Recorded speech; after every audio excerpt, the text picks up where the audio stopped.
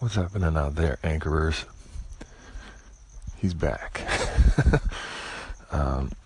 Folks, I can't even begin to tell you what I've been through since the last time I posted on here. I actually just went back through and listened to what I posted just to make sure I wasn't losing my mind, because everybody else seemed to think so. And folks, I'm gonna try and, I guess I got as much time as I need to tell this story, but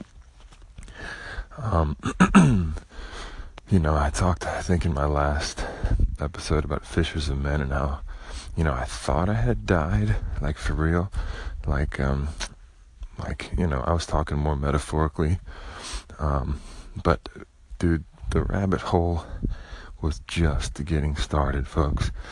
I recently spent 3 or more days in a mental institute, Del Amo Hospital, in the Del Sol unit, because I don't know, I was saying the stuff that I was saying on this podcast to everybody around me, and everybody around me, my family, friends, they thought I was crazy, and they thought I needed help, and all the people at my church that I was going to at the time told me that I had now, I'll tell you, for a while, I smoked a lot of weed, and I don't smoke any weed at the moment, and I don't really consume any other drugs or pharmaceuticals or anything like that, but I was for a while, and a few months, just like pretty heavily, just because, I don't know,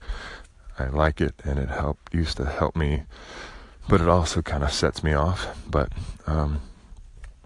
there was a time when I was kind of weaning off of it, and some people thought that I had, consumed some stuff that was laced with, like, I don't know, PCP or meth or something. I don't know. I have no idea what they thought or what actually happened, but all I know is that it came to the point when people around me expressed that I needed help, and they were going to make damn sure that I got that help if it was the last thing they did. So I found myself being driven to a mental hospital against my wishes, and when I found that out, I ran for my life, and I cried out to Jesus to save me, because I didn't know what was happening, because everyone in the world was turning against me. And one of my best friends actually hung himself after coming out of a mental hospital where he was strapped down and tied up in a straitjacket, and came out, was given all these medicines and prescription pills, and he hung himself. And he committed suicide just like his father did. And they're two of my favorite people of all time, two of my dearest friends, and still very good friends with his brothers. But in that moment, I was scared for my life, and scared that they were going to do that to me, and that my family and my friends had signed me up for that. And so I ran for my life. Now, I ended up on the porch of a man that was actually prophesied to me the day before by some women at a restaurant, and they told me about a man named Dave Scott with 1 T. I don't know, I probably shouldn't say this dude's name on here, but anyways, they told me about a man who worked for the Redondo Beach, either police department or fire department in the K-9 division, and I ended up on his porch miraculously, and he was freaked out by me because I was scared, and I was, out of breath, running for my life, and I sat down, and I humbled myself, and I said, please help me. And he gave me security and safety in that moment. The cops were called on me. The cops came and picked me up. Me and the cops kind of broed down on the way to the hospital. They realized I wasn't a threat to myself or anyone else. And we got along great. They were talking about how people have a big misconception of them, and how they're good people, they're here to serve and protect, but because of like the whole, cop shooting, African-American people in the media spinning that certain ways, it's made people really afraid of them. And so I guess I'm running out of time, so I'm going to continue on the next one, all right? Alright, here's part 2. If you're just now catching this, go back to part 1. Listen to that first. I'm going to continue my story. So anyways, I'm in the back of a cop car. First time in my life I've ever been in the back of a cop car. Kicking it with these cops, talking about what I do and where I've come from, and they're telling me about how, they're good people, they're just misunderstood, and, I'm like, you guys are right. I don't know what it's like to have a gun pulled on me or have to chase down people with guns or potentially, that want to harm me. Anyways, we get to the hospital, they're like, dude, this guy's cool, no big deal, we're gonna go, we don't need to write him up. They hand me off to the next 3 people who evaluate me psychologically. At the end of the day, they say, hey, you're fine, no worries, you're free to go. However, if you would like to stay, we have a place that you can relax, chill out, have some food, spend a few days with yourself, whatever, get some peace. I'm like, well, that sounds great, because I'm not really digging on my family at the moment or anybody that's around me. So I would love to be by myself. Now, I did not know what I was about to go into. The way they sold it to me sounded like a resort, or like at least just a place with, a place to chill, like, I don't know, a place where I could maintain my freedom. Folks, when I tell you that is not true, well, I'm about to tell you what that is and is what it looks like. I walk into the hospital. They take my belongings. They take my anything that could potentially harm myself with or whatever. And then I go in and I have a doctor take me into a room with padded freaking walls, people, and he sits across the table from me and he goes, I don't believe in God. I'm a scientist. I'm going to evaluate you based on that.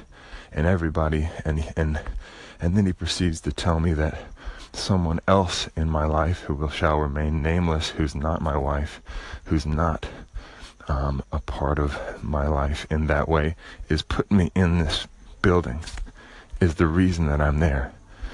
And then he begins to evaluate me and ask me if I'm hearing voices, or if I'm afraid of the devil, or if I think I'm a prophet, or if I think, any of these things. Now, in this moment, I got really scared, because here's this man who calls himself a doctor telling me he's going to evaluate me and give me some kind of terminology to put me in a box, to like categorize me and then prescribe me some stuff. Like, I got really afraid. So I said, all right, now let me ask you a question, sir. I'm in here voluntarily, correct? He said, yes. I said, okay, what are my options for voluntarily leaving? He said, well, you can leave, but it's against medical recommendation. Now, he had me in a interesting position, because I knew that if I went back out into the world with my people, my family, my friends, all the ones who thought I belonged in there, they were going to think that I'm still crazy because I left against medical recommendation. So I said, all right, that's fine. I just knew I had to get out of there. So he goes and he sits in his little glass cubicle that the nurses and the doctors all hang out in while the patients walk around, and you can't hear anything that they're doing, but you can see them. And if you knock on the glass, they maybe pay attention to you, and sometimes they don't, and it makes you feel like you're going absolutely insane, just like every other part of that place. Anyways, I walked in to the other section to try to get their attention, because I saw them dialing numbers on a phone, and I'm going, oh great, they're calling my family. I don't know what they're doing, but I know I can't stay here right now.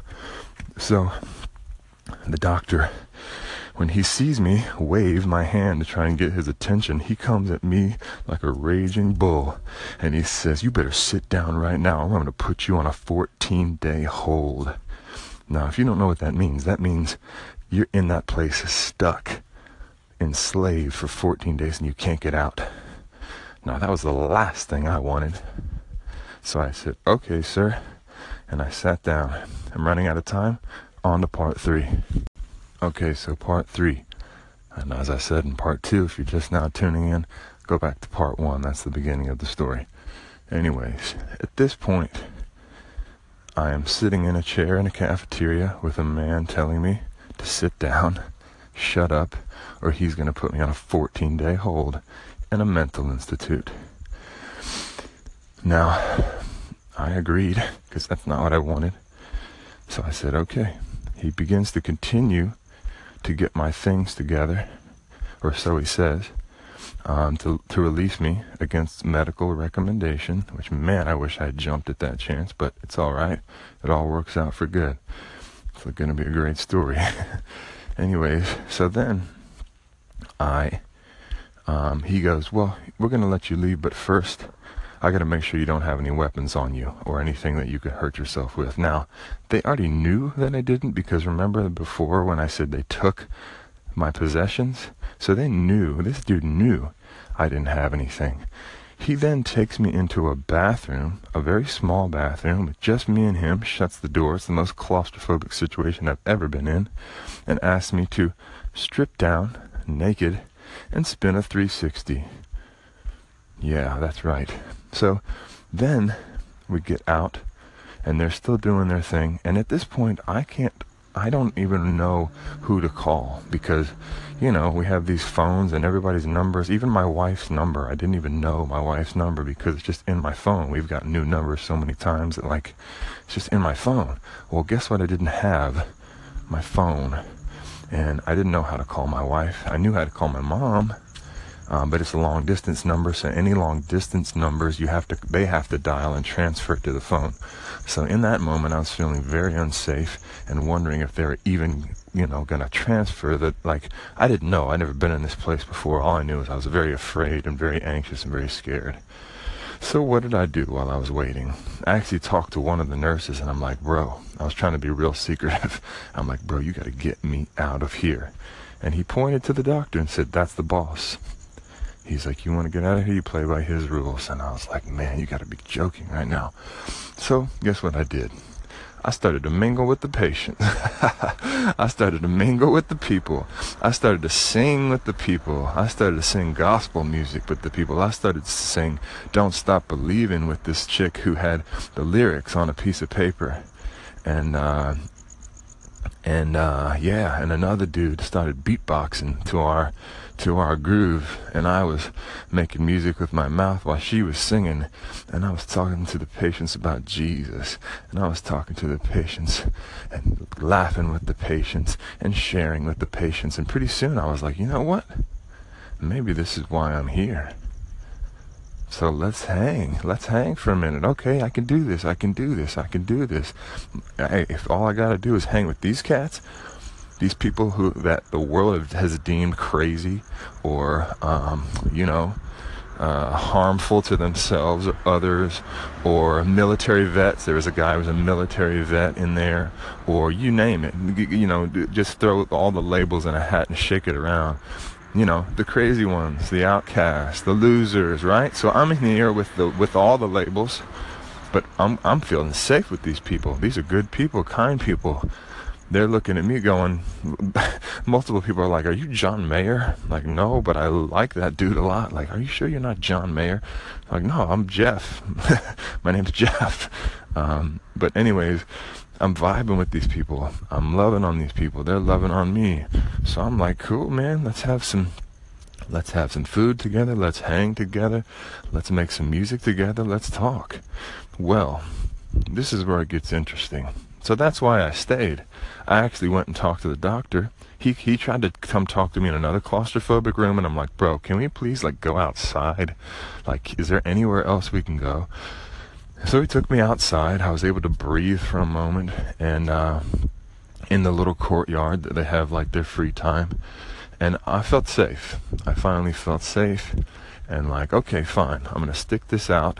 3 days in here, I'll be good. I'll be home. Everybody will be satisfied. The people on the outside will think, I went into the cuckoo's nest like Jack Nicholson, and came out, and everything will be good. So on to part 4. Alright, so this is part 4, and again, if you're just now tuning in, head back to part 1, everything will make a lot more sense. So anyways, I decided I'm going to stay. I'm feeling safe. The doctor seems much more kind, much more open, probably because he's got my buddy in this place, and he's got some plans for me. I didn't realize this at the moment, but you'll hear what followed. So anyways, I don't remember exactly what happened that day for the rest of the day, but I know that night, they're like, hey, why don't you take some of this? I probably met with a doctor. I think I met with a doctor who talked to me, and he's like, I'm going to put you on this medicine called Seroquel, going to help you sleep. I'm also going to put you on this other medicine called Ativan. That's going to help with your anxiety. And then I'm going to put you on this other one called Restoril. And I don't know what he said that was for, but there's 3 medications. So later that night, they're like, okay, everybody, medicine. Come get your medicine. I take the Seroquel. It's supposed to help me sleep. It knocks me out. Now, I think I woke up like halfway through the night and was having trouble. So here's the thing. Everybody was worried about me because I was having trouble sleeping. I was sleeping like maybe 3 hours a night. I changed my diet to a vegan diet. I'm not that way anymore, but I still think it's probably really a good thing for some people. But everybody was worried about me because of a few things. I'm not sleeping. I'm calling myself a prophet or whatever. I'm talking about different things. I'm feeling like, I can hear in the spirit, or I can communicate, or I don't know. I can get into it later, but these are things people were worried about with me. So in the joint, they're like, well, here's some medicine that'll help you sleep. I'm like, all right, cool. Sounds good. I'd love to sleep. I used to sleep all the time. Now, for some reason, I'm going, pretty fast. My mind's moving, and I'm having trouble sleeping. But fine, let's take some Seroquel. So, I take some Seroquel. It knocks me out. Halfway through the night, I get up. Hey, would love some more of that if you could just help me go back to sleep. So, they give me 2 other things. I didn't realize it was the other 2 medicines. I just took it because I'm kind of out of it. I'm on some whatever. Now, the next day... Now, let me say this about that place. There are windows, but they're not open. And down the hallway, they're like these really trippy paintings of windows. And so you walk down the halls. All you're allowed to do is walk down the hall, sit in the common area where they have the TV playing 24/7, or the cafeteria. And then you get 15-minute breaks a day outside where they're playing mainstream radio or whatever radio anyone wants to turn it to. But these are your options. So it's either walk down the trippy hallway. There's no clocks except for in the main room where the doctors are inside the little, I call it the fishbowl, because you're looking through the glass at people who could care less about you, maybe. The nurses and stuff, they're pretty cool. They're fairly helpful and were helpful to me in certain instances. But some of them are not. Some of them are mean. Some of them are not kind at all. Anyways, the next day I wake up and things are just a little different. The patients are talking to me and I'm talking to them, but it's like everything has shifted. It's like the news is all about me. Every commercial is all about me. It's some kind of a weird thing that's going on. The patients all of a sudden know a lot about me, in such a way that I'm feeling like I'm talking to I don't know, spirits, or hearing the voice of God through people. I was actually convinced to the point, because all I had to do in there all day was hang out with the patients. And these folks are open, man. These folks are wide open to it all. So the stuff they're saying to you is coming from all directions, all dimensions. So I'm listening, I'm engaged, I'm interacting with these people, and I'm running out of time again. So on to part 5. Part 5. Again, if you're just now tuning in, go back to part 1. So I'm listening to the patients, I'm talking to the patients now. I'm starting to get the sense that all of these people have something to tell me, teach me, and I'm there, so I'm there to learn, and I'm getting a lot of stuff, like I'm getting hit by just a lot of stuff, man. I'm like going back into my own past and saying, oh, you know what? This is some stuff I did I shouldn't have done. Let me hit up my wife and let me confess some things to her. Let me get some skeletons out the closet. Let me confess some sins. Let me get rid of some secrets, and let's clear that up.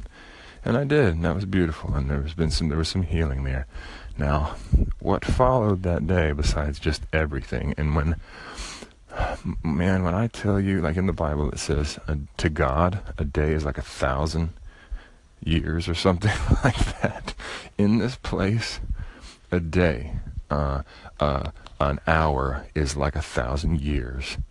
Now, like time it just goes away. It feels like forever. You don't know what time it is, and it doesn't even matter, because like you're on their schedule, so it doesn't even matter. You're in there. You might as well just like participate and go to the group therapies and go to the activities and go eat, and anyways,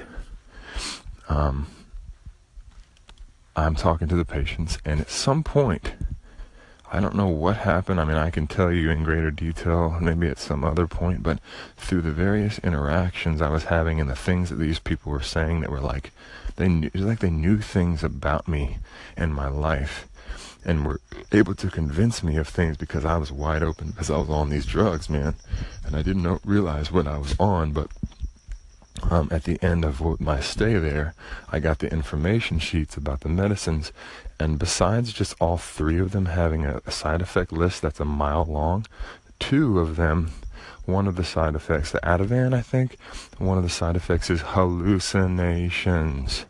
One of the other side effects of one of the other drugs is suicidal thoughts, people.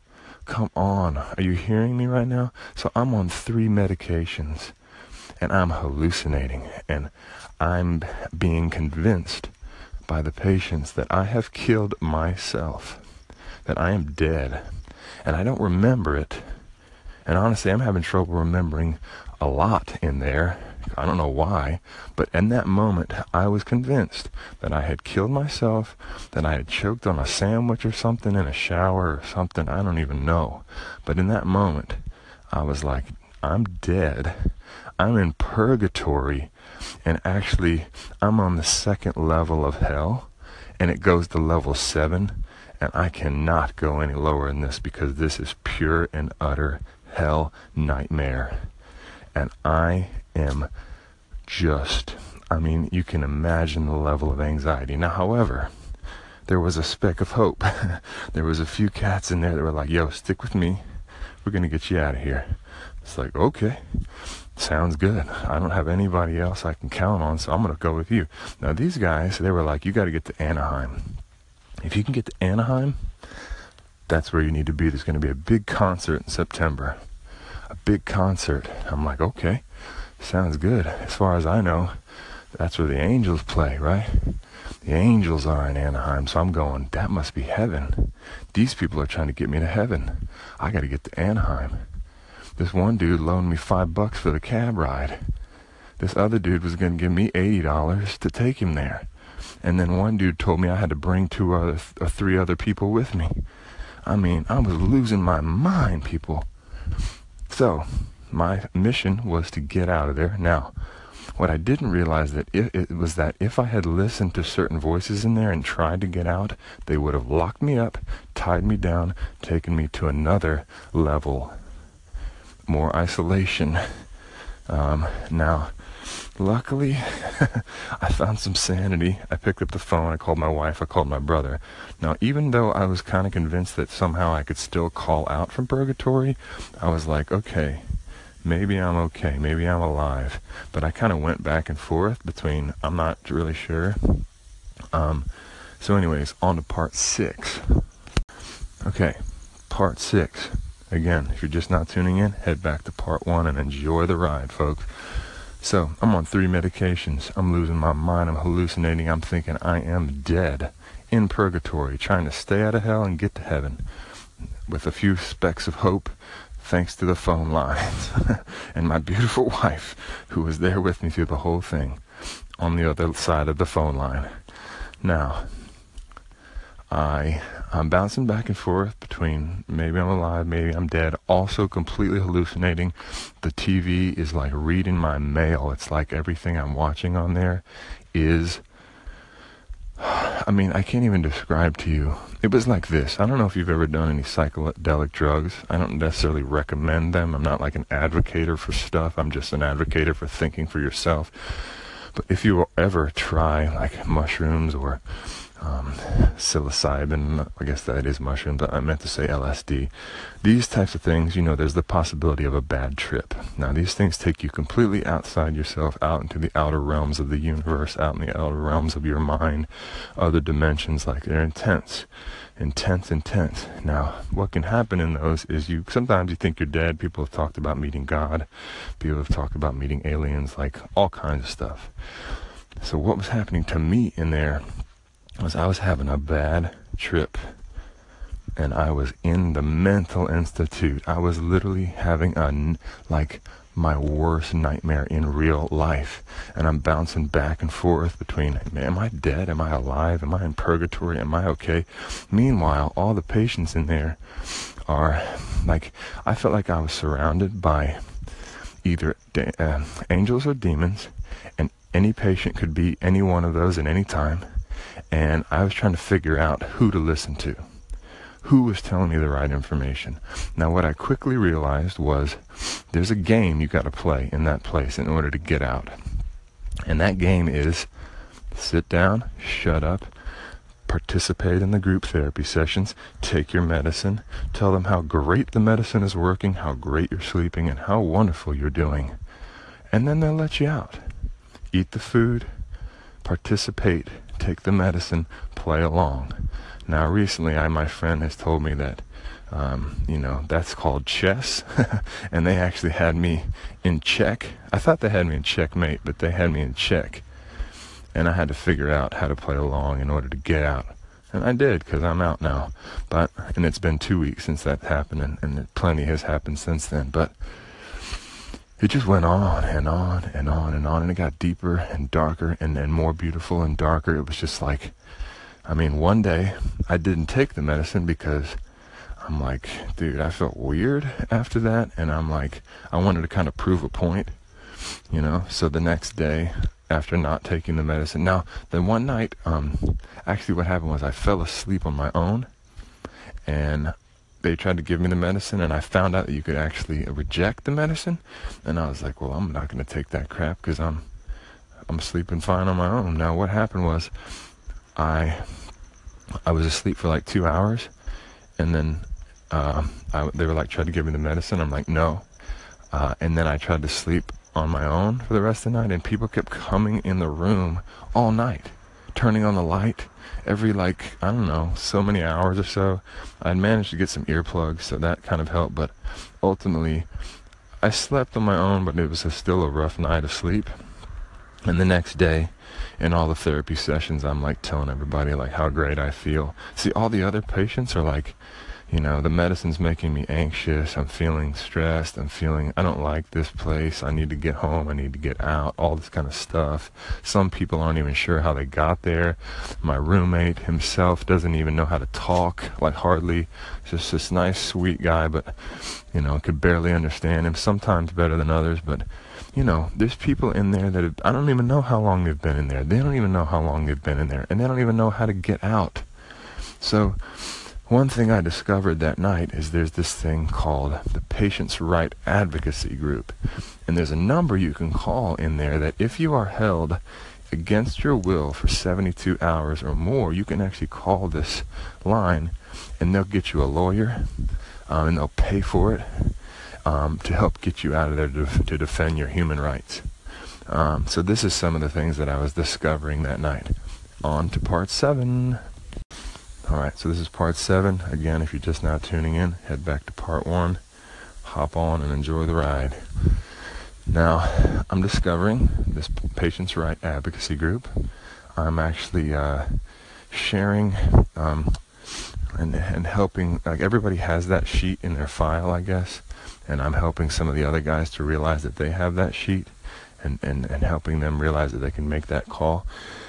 But then, I'm telling everybody, like all the other patients are like filled with anxiety, stress, worry, and I'm like, I feel great. I slept last night, didn't take any medications.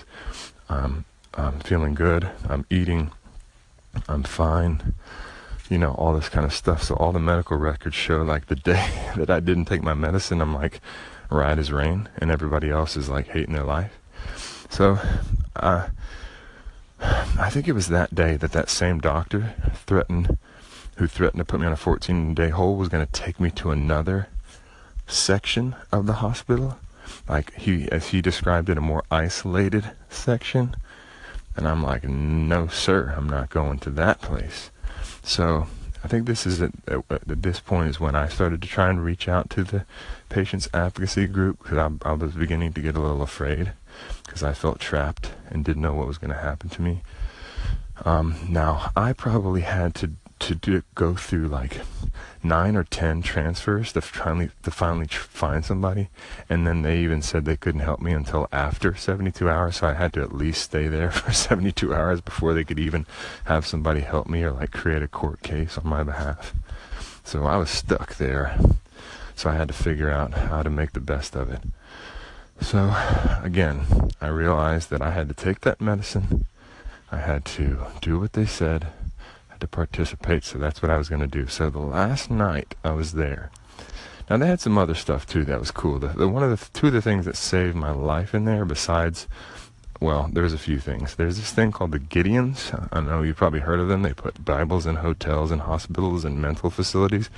I had a Bible, and I read that Bible all day, and I went to the verses that I've been reading my whole life, and they came to life for me, and I sang and spoke the name of Jesus, and he came to my rescue. 100%. He came. He gave me peace. He gave me shelter from the storm. He gave me sanity in the midst of insanity.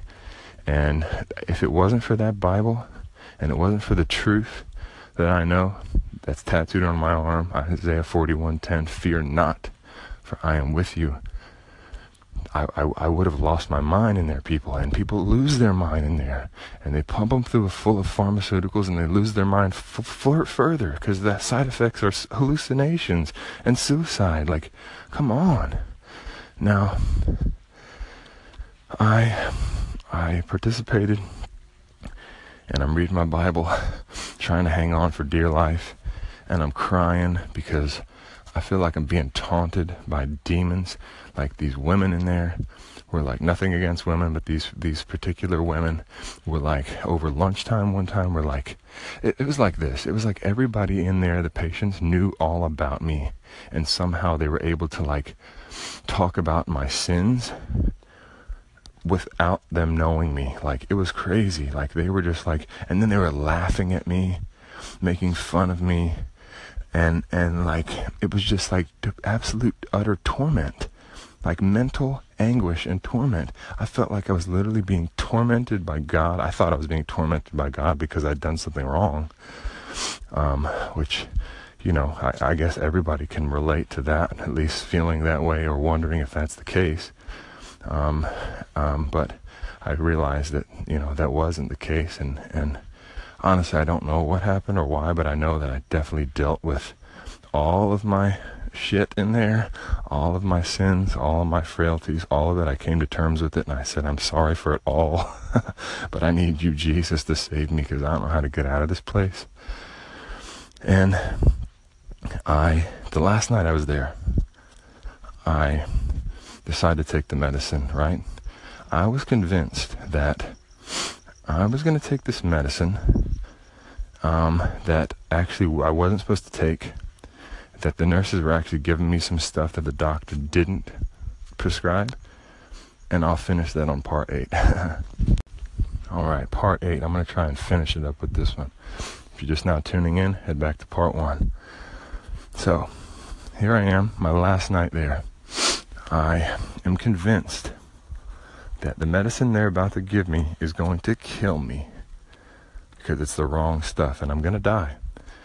And that what's going to happen because of a number of things that I, chatted about with my fellow inmates, if you will, had me convinced that there was an army outside, an army of musicians, of my family and friends that was rallying around me at this point, that I was like some kind of a martyr for the system, against the system, and that I was going to die at the hands of doctors prescribing me the wrong medicine, and that but they were going to come to my rescue, and there was going to be a massive court case around me and around this situation, and the whole system was going to fall down. So I get all the information about the medicines. I read through them. I didn't read through them very good because I didn't recognize any of the side effects on the sheet. I was just kind of looking at them and thinking like, well, here we go. It's time to go.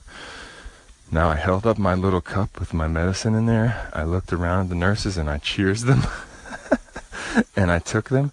And then I just sat and I read my Bible from I probably read from Psalms to Psalms 30 to Psalms 40 out loud, confidently. And people, I was at peace. I was completely and utterly at peace.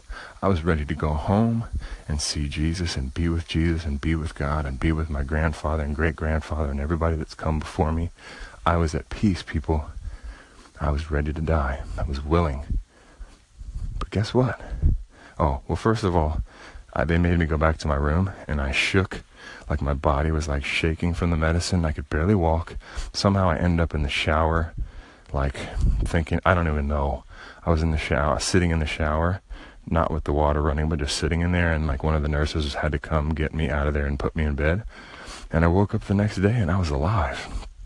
I was still hallucinating, but I was alive. And a couple of things that saved my life in there were that day they had karaoke, and I sang my ass off like I've never sang. Because, I'm a musician, I'm a singer, I love music, and I came to life. It was the most joyful I had ever been in that place. It was probably the most joyful I'd ever been in my life, because I thought I was dead, and then I was alive, and I got to sing. Now, that same day, I went from being completely up to completely way down again, because of the patients and because of my hallucinations. But then, we had art class. And we had painting, and I painted a picture. I never painted before, honestly. I'm an artist, so I can kind of do whatever I believe in my heart, and I know that that's the case. So if I want to paint, I can paint. So I picked up some paints, and I painted Palos Verdes, or the bottom half of what's called the South Bay of Los Angeles, this beautiful place that I first came when I moved out here, Redondo Beach, and this beautiful coastline and this beautiful ocean view, and with this beautiful sun, I painted this sunset, and then me, this little guy, surfing a wave, and I painted my paradise because I knew that I had to get out. I had to get out of there, and I had to get back there to my peace, my paradise, my family, my wife, my daughter, who I never knew if I was going to see again. But I thought I died, and then I was alive. And that day I got out. And folks, I am free. I thought I was free before, but let me tell you, people, I am mother beeping free. Because you know why? Because I died. I thought I was dead twice. But I wasn't, and I went all the way to my fear. It's like Jim Morrison said, once you confront all your fears, there's nothing left. So I went all the way to the point of death, and I found Jesus there, waiting on me to take me home, peacefully. So guess what, people? I'm not afraid anymore. I'm not afraid of anything anymore. I'm completely and utterly free. On to part 9. Welcome to part 9. Parts 1 through 8 are my tales through a mental facility. Part 9 begins a new day, a new journey, a new chance at life. So when I got out, they tried to prescribe me the same medicines. I took the Seroquel the first night I got out because, people around me were insistent that I take it. It's supposed to help me sleep or whatever. So I'm like, fine, whatever. I took it and had trouble going to sleep because in my mind I was hallucinating. I was shaky. And then the next day I was like cottonmouth like crazy and felt really weird. And I'm like, I'm never taking this again. Get away from me, people. I promise you I will not take this medicine, whatever you do, nor will I take any of the other medicines. And I haven't taken it since, and I've been able to sleep, and I still have some anxiety here and there because I think I really went through like a pretty serious trauma in there. Like, because when I tell you that I went through hell, when I tell you that hell is real, and it's a place called a mental facility, and you take your pick, like, now don't get me wrong, I'm not one to I don't want to bash Western medicine. I don't want to bash anything because we're all just doing the best we can, and maybe that helps people. Maybe it does. And honestly, I'll say this about it. For me, it was the best and worst thing that has ever happened to me. It was literally a nightmare, literally a personal, an utter, like hellish torment nightmare. But it also completely set me free. I came face to face with all of my demons, all of my sins, and I asked for forgiveness, and I repented, and I asked Jesus to save me from that place, and he did. And now I have a story to tell. I now understand the gospel better than I've ever understood it in my life because Jesus is real. It ain't no fairy tale. It ain't whether or not, I'm not here to argue like the literalness of the story, but what I'm going to say is that he, the Spirit, the Christ, consciousness, whatever, is real. And he will come to your rescue if you say his name. 100%. And I experienced that. And I was given a rebirth. I was given a new name. So this is actually going to be my last episode on here whenever I finish the story, and then I'll refer you to my new name, which is just my old name, which is Jeffrey Scott Jocelyn II. I picked this JEF thing up along the way from other people, and I kind of adapted a role, I guess, of this JEF guy, kind of hiding under a beard and long hair and a whole other conversation. But it's a new day. There's a new thing happening. And what I've had to learn in the process is not so much different than it was before. Like everybody thought I was crazy, but I still feel the same way now. I still feel I have a gift and a voice and a message to the people. I just now know I have to be a little more discerning about who I tell, because if you're not careful, they'll crucify you. Before I went in, I was really connected with Jesus and wanting to be Jesus and going around saying, I am Jesus, but you are too, and we're the body of Christ. And what I realized is that if you want to be Jesus, you want to be the body of Christ, you want to connect with Jesus, you better be willing to lay down your life. You better be willing to be crucified. You better be willing to be put in a mental facility for the cause. But guess what, people? I signed up a long time ago because you know what? Your freedom matters that much to me. You people matter that much to me because everyone deserves to be free. Everyone deserves to feel love. Everyone deserves to experience the life that they want. Everyone deserves to live the dream that they want. Everyone deserves to be free. And that's the truth. That's why I do what I do. That's why I sing my song. That's why I'm up. I don't know why I'm up right now. I'm just awake, and I don't really care anymore because if I'm awake, I'm awake. Like, I'm not really going to try to resist it. I'll sleep when I'm dead or whenever I need to sleep. But I've been walking around the neighborhood talking to you, whoever's listening, to let you know that it's real. Jesus is real. And all you have to do is say his name, and he'll come to your rescue, and he'll set you free. But be careful, because it might cost you your life. It might cost you everything, but that's okay. Because death has no sting. That's the point. Death is just a shadow. On to part 10. So, part 10. Again, if you're just now tuning in, head back to part 1. Come along on the ride with us. So, I'm on the flip side. I'm free. my job is to try and set you free. I know I can't set you free, but Jesus can, and he set me free. And everybody's got to go on their own journey, and I gotta, what I learned is I gotta stop trying to fix people. I was trying to fix people. I was calling myself a prophet or whatever, which I don't even know what that means or what. Like, I'm not interested in labels. I'm just a voice. I'm just a vessel. I'm just a mouthpiece for the divine, and I think we all are that if we allow ourselves to be.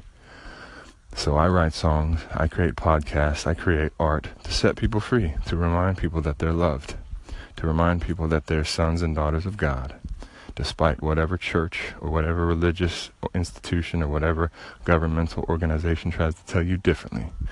I'm going to continue to tell you the truth, just like Martin Luther King did, just like John Lennon did, just like JFK did before they got shot.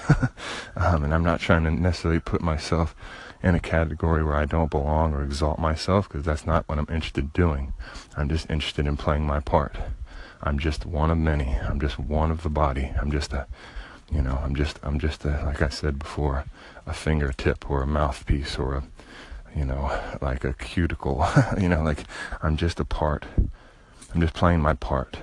And my part is to communicate my story and to share what I'm learning and to create art and to create a world that's better than the one that came before, and to create change and to create good and to be participating in the good and speaking out against the not so good, like we're having right now in Charlottesville, Virginia. These white supremacists trying to exalt themselves above other races and creating violence and creating chaos. And a president who's not doing anything about it, and a president who's not saying anything about it, who's supposed to make America great again. You don't let white supremacists run rampant. At least you don't stay silent. You don't stay silent, and that's what I'm doing. I'm not staying silent because I can't stay silent. I'm not afraid anymore. I'm not afraid to die. That's just what it is.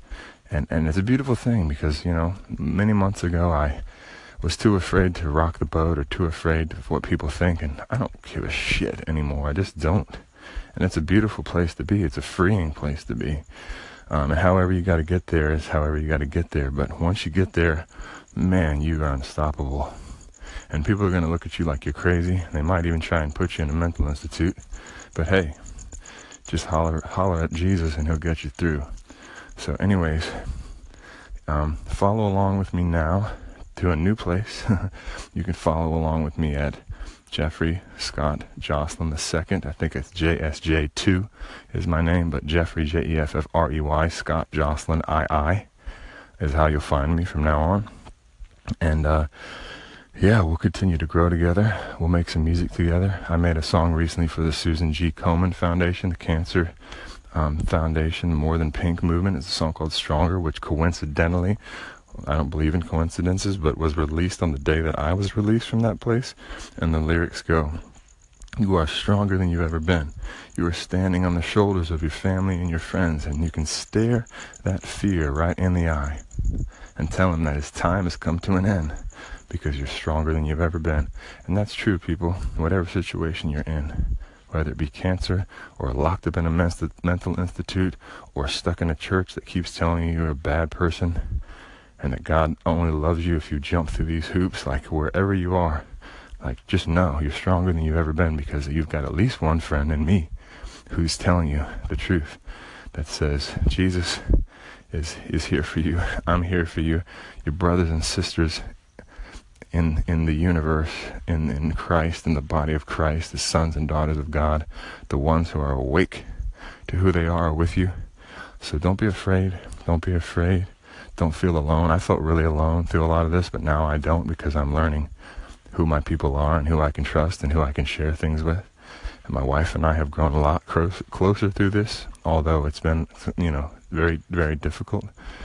But my wife and I have grown closer, and I'm stronger than I've ever been. So thank you for listening to this story. Follow along with me at the other spot, JSJ2. Talk to you later. Peace. I had no idea what exactly you were dealing with. I had spoken to Javen about some of this, your brother, for others who may not know this. And I wasn't aware that it had gotten to that point. This is very brave of you to share this, and you should share it, because these are the kinds of things that happen to people that we hide, and we don't need to hide them, and you don't need to hide whatever you're going through. And I really appreciate you sharing this story. Thanks.